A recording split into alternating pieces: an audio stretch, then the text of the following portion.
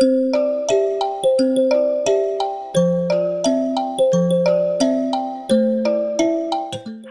this is Linda McDonald, and I am the NSH Poster Committee Chair.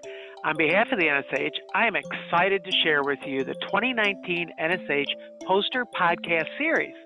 This program features live interviews with NSH poster presenters that shared their science and research during the 45th Annual NSH Symposium Convention. We hope each episode will give you the chance to learn more about the exciting work being done across the field of histotechnology, even if you are not able to be with us in New Orleans. Thanks to the new digital format of the posters, sponsored in part by the Journal of Histotechnology, NSH members also have access to a PDF copy of each poster via the block. Thanks for listening and enjoy!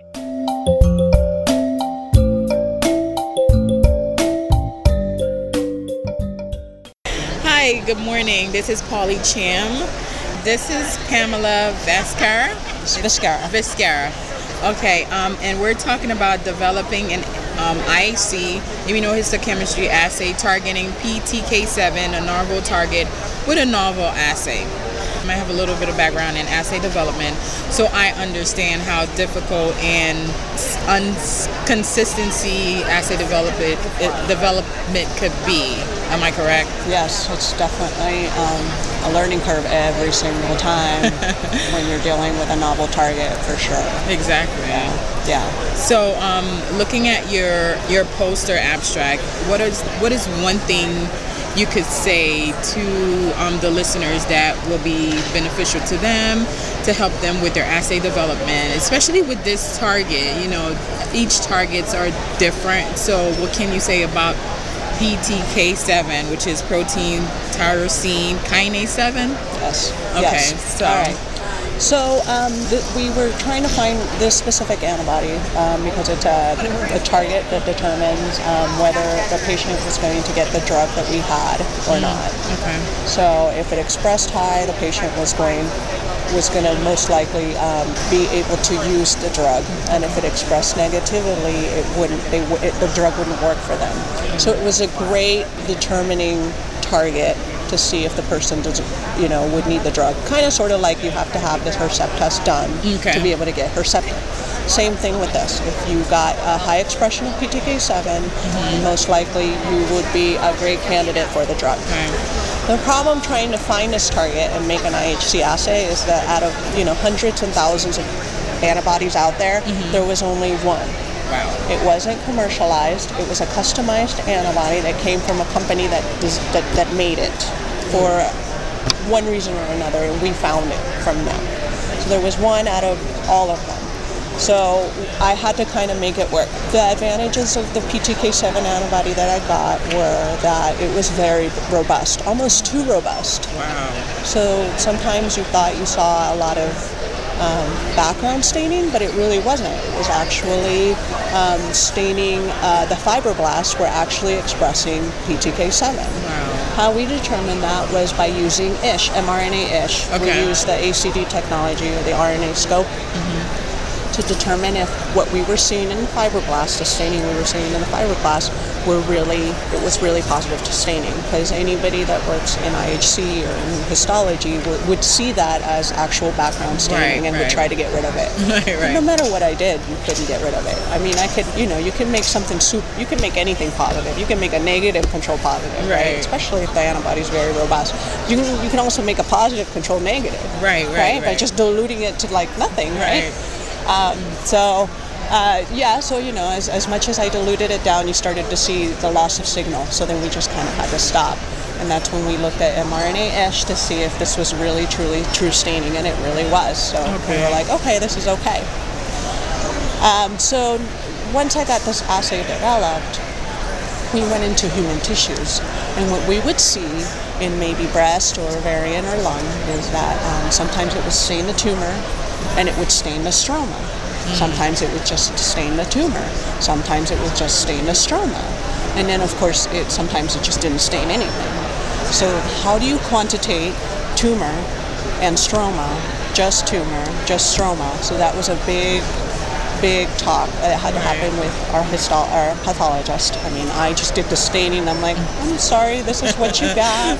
Right. And he's like, how am I supposed to interpret this? Right. So it was a very interesting target to deal with. It took us a good 2 years or so to get it all done. There was a lot of validation involved. We do use we start with cell lines, a high expressor and a negative, and then everything in between. So we have a nice dynamic range of expression, high, moderate, low negatives. And then, we really do focus more on the moderates and the lows, because that's where most people are going to be. The high is like an extreme overexpressing high, and the negative is a negative. So we always focus there in the middle, and that's usually where most people will be. You'll always have maybe one person, one sample, one patient that's like overexpressing, but then they throw the curves askew all over the place. So that's always hard.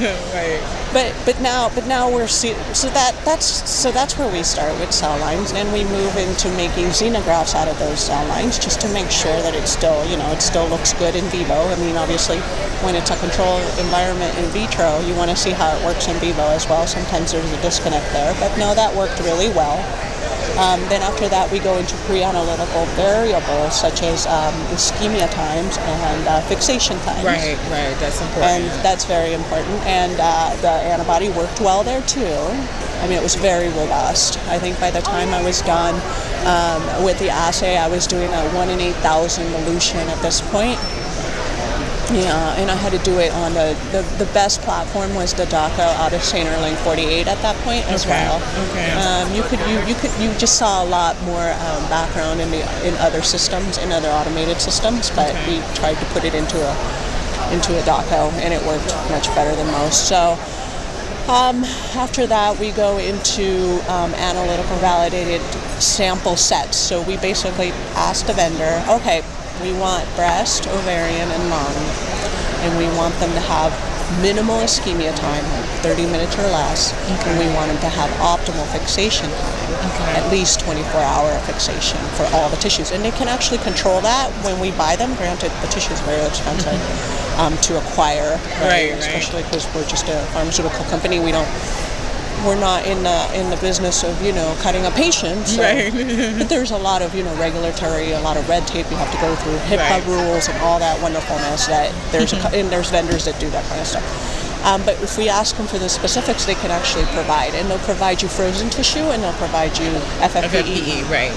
And it's all the same patient, same sample, and we can use the frozen tissue to powder it for Western blots, for RNA, any kind of RNA genomics type work, just to back up our IHC. And then I can use the FFPE from the same sample, same patient, for IHC and mRNA-ish. So, and that's what we do. So once we get these analytical validated sets with minimal ischemia and optimal fixation, we test out our assay to see what it looks like in human tissues. And then it looked good. Wow. It looked pretty good, but then again, you were seeing that weird stroma staining and tumor staining and stroma tumor and just only stroma and only tumor, and how do you quantitate that? Somehow, you have to you develop your algorithm, they develop a way to do it. Again, that's kind of like the Hercept test. It tells you, this and this threshold, right? So if you're like 3+ or 2+, you get the drug. If you're 1+ or 0, no, you don't get it. Stuff like that, like similar regulations that you would have to do with Herceptin and to be able to get Herceptin. Same thing with this, you have to find like a threshold of where the person gets it and where the people don't. After we tried all the human tissues, specific indications, then we go out into the wild. So these are the tissues that we don't know the ischemia time, we don't know the fixation times, to see how the assay will fare. And it did pretty well. Our biggest problem was just it was staining the stroma and its tumor, and we were trying to see what how do you quantitate that? How do you validate that? How do you tell the pathologist if you see this and you see this, it's okay? So you got to train the pathologist to read the samples, and that's what my boss does. So it was a very interesting assay. There was a lot of up and downs, you know. There was times when I thought there was background and realized it wasn't. This is when I learned how to use mRNA-ish and RNA scope on the bond at that point, you know, and then the retrieval was offline at that point. I don't even think they had it online yet. So you had to do the retrieval offline, but then you could automate it onto the bond at that point. Now everything's automated, right? Okay. So you know, I got to learn a lot from this project. This was my very first project with the team too, and it started 8 years ago. So, and this one lasted about 2 years. 2 years, okay.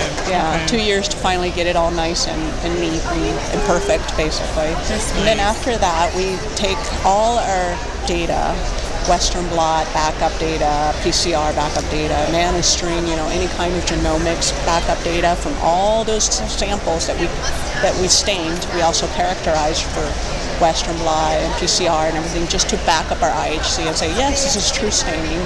Yes, this is great staining. Yes, this assay works as it should.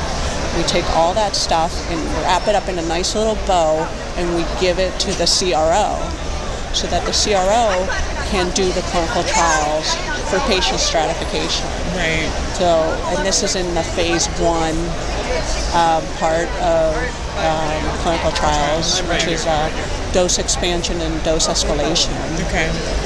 So pretty much, you know, that's where you start testing it to see which population is going to be able to get this, and which specific indications. Usually in phase 1A, you pretty much get all comers because you're just testing the dosage of the drug. But then we get a little bit of their samples, you know, from their archive samples, from their tissues, breast, ovarian, lung, whichever, and we get to test our assay to see how it fits. Okay. You know, I was going to ask that. Yeah. Okay. So then when they get the drug, and then we have the results in IHC, we say, well, this person should, you know, okay, they got positive PTK7, so they should react really well to the drug, and then we'll see if they do. Okay. And if they do, we're like, yeah, you know, it works.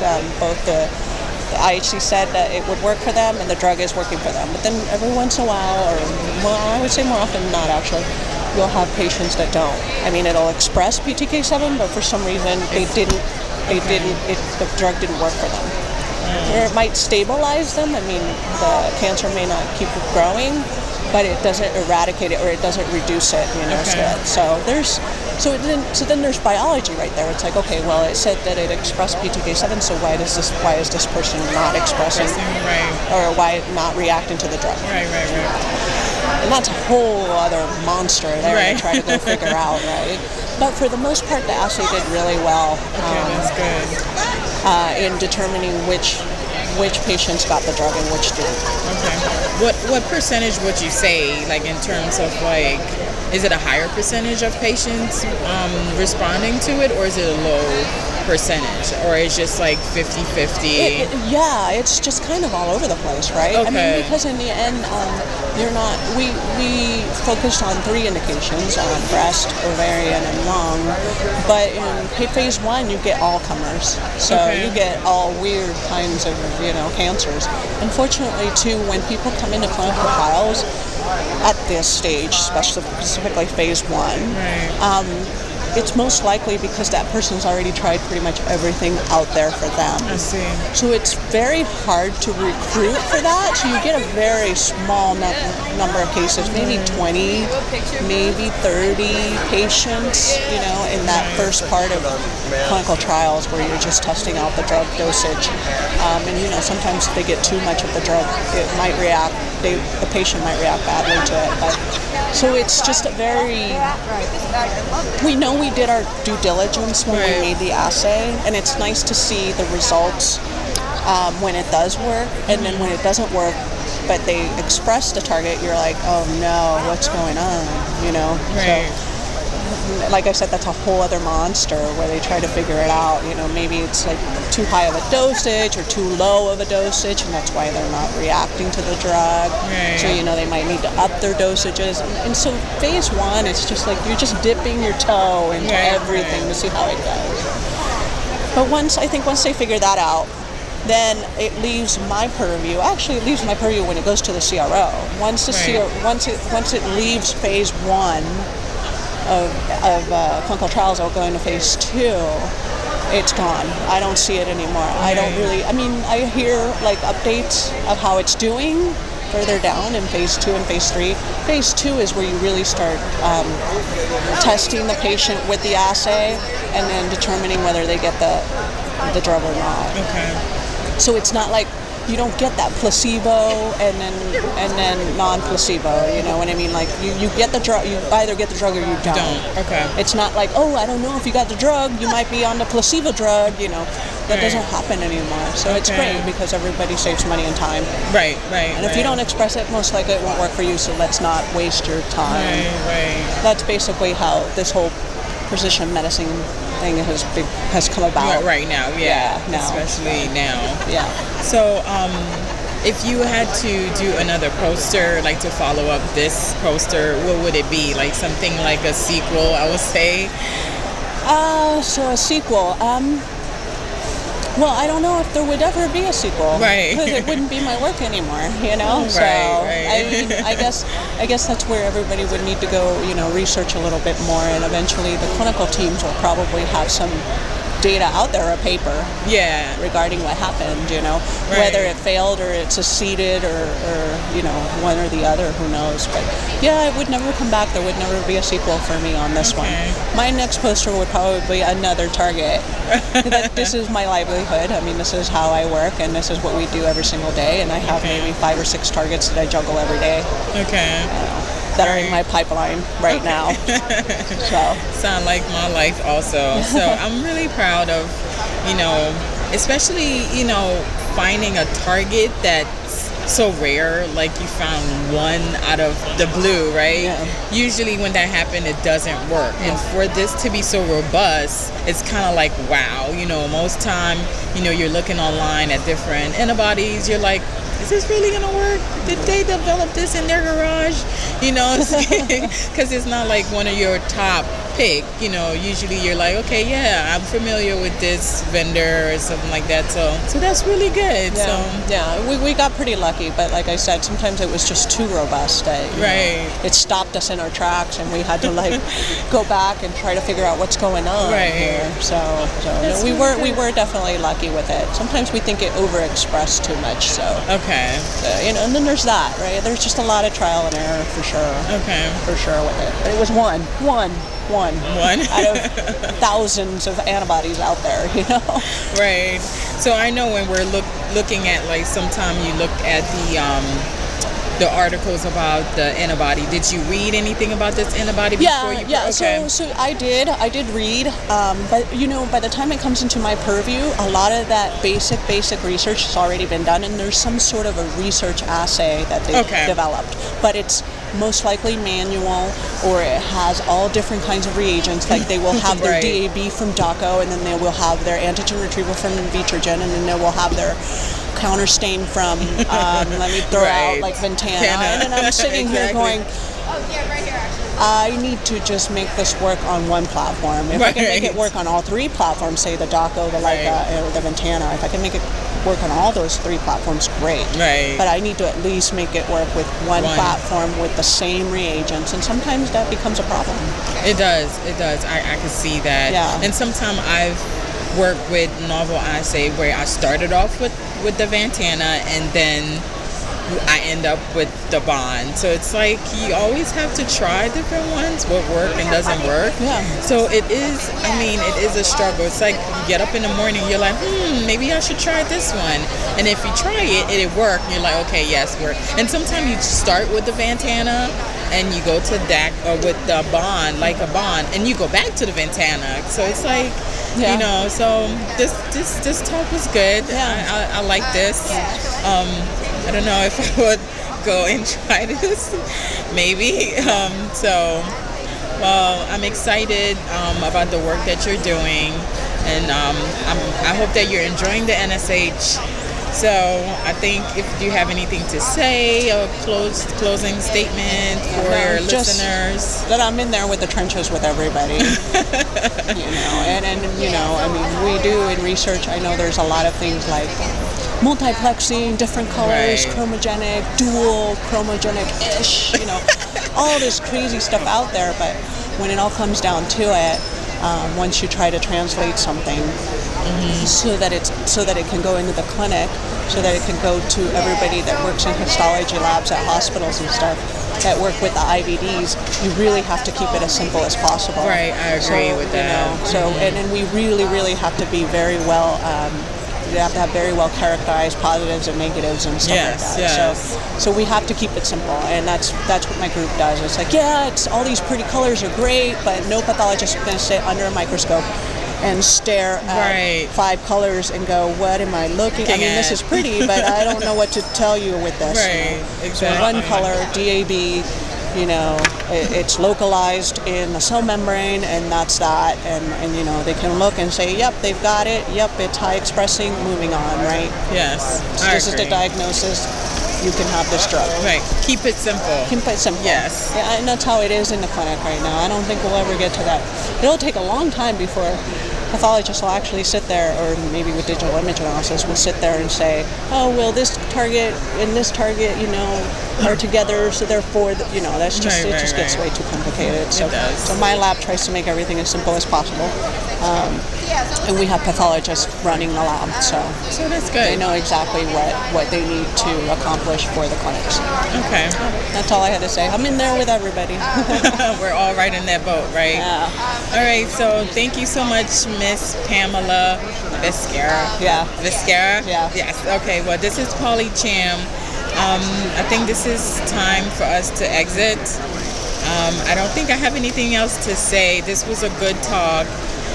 Thank you, and enjoy the rest of your day. Thank you. Bye. In conclusion, I'd like to thank you for taking the time to listen to this episode of the 2019 NSH Poster Podcast Series. Hope to see you in Reno. Cha-ching!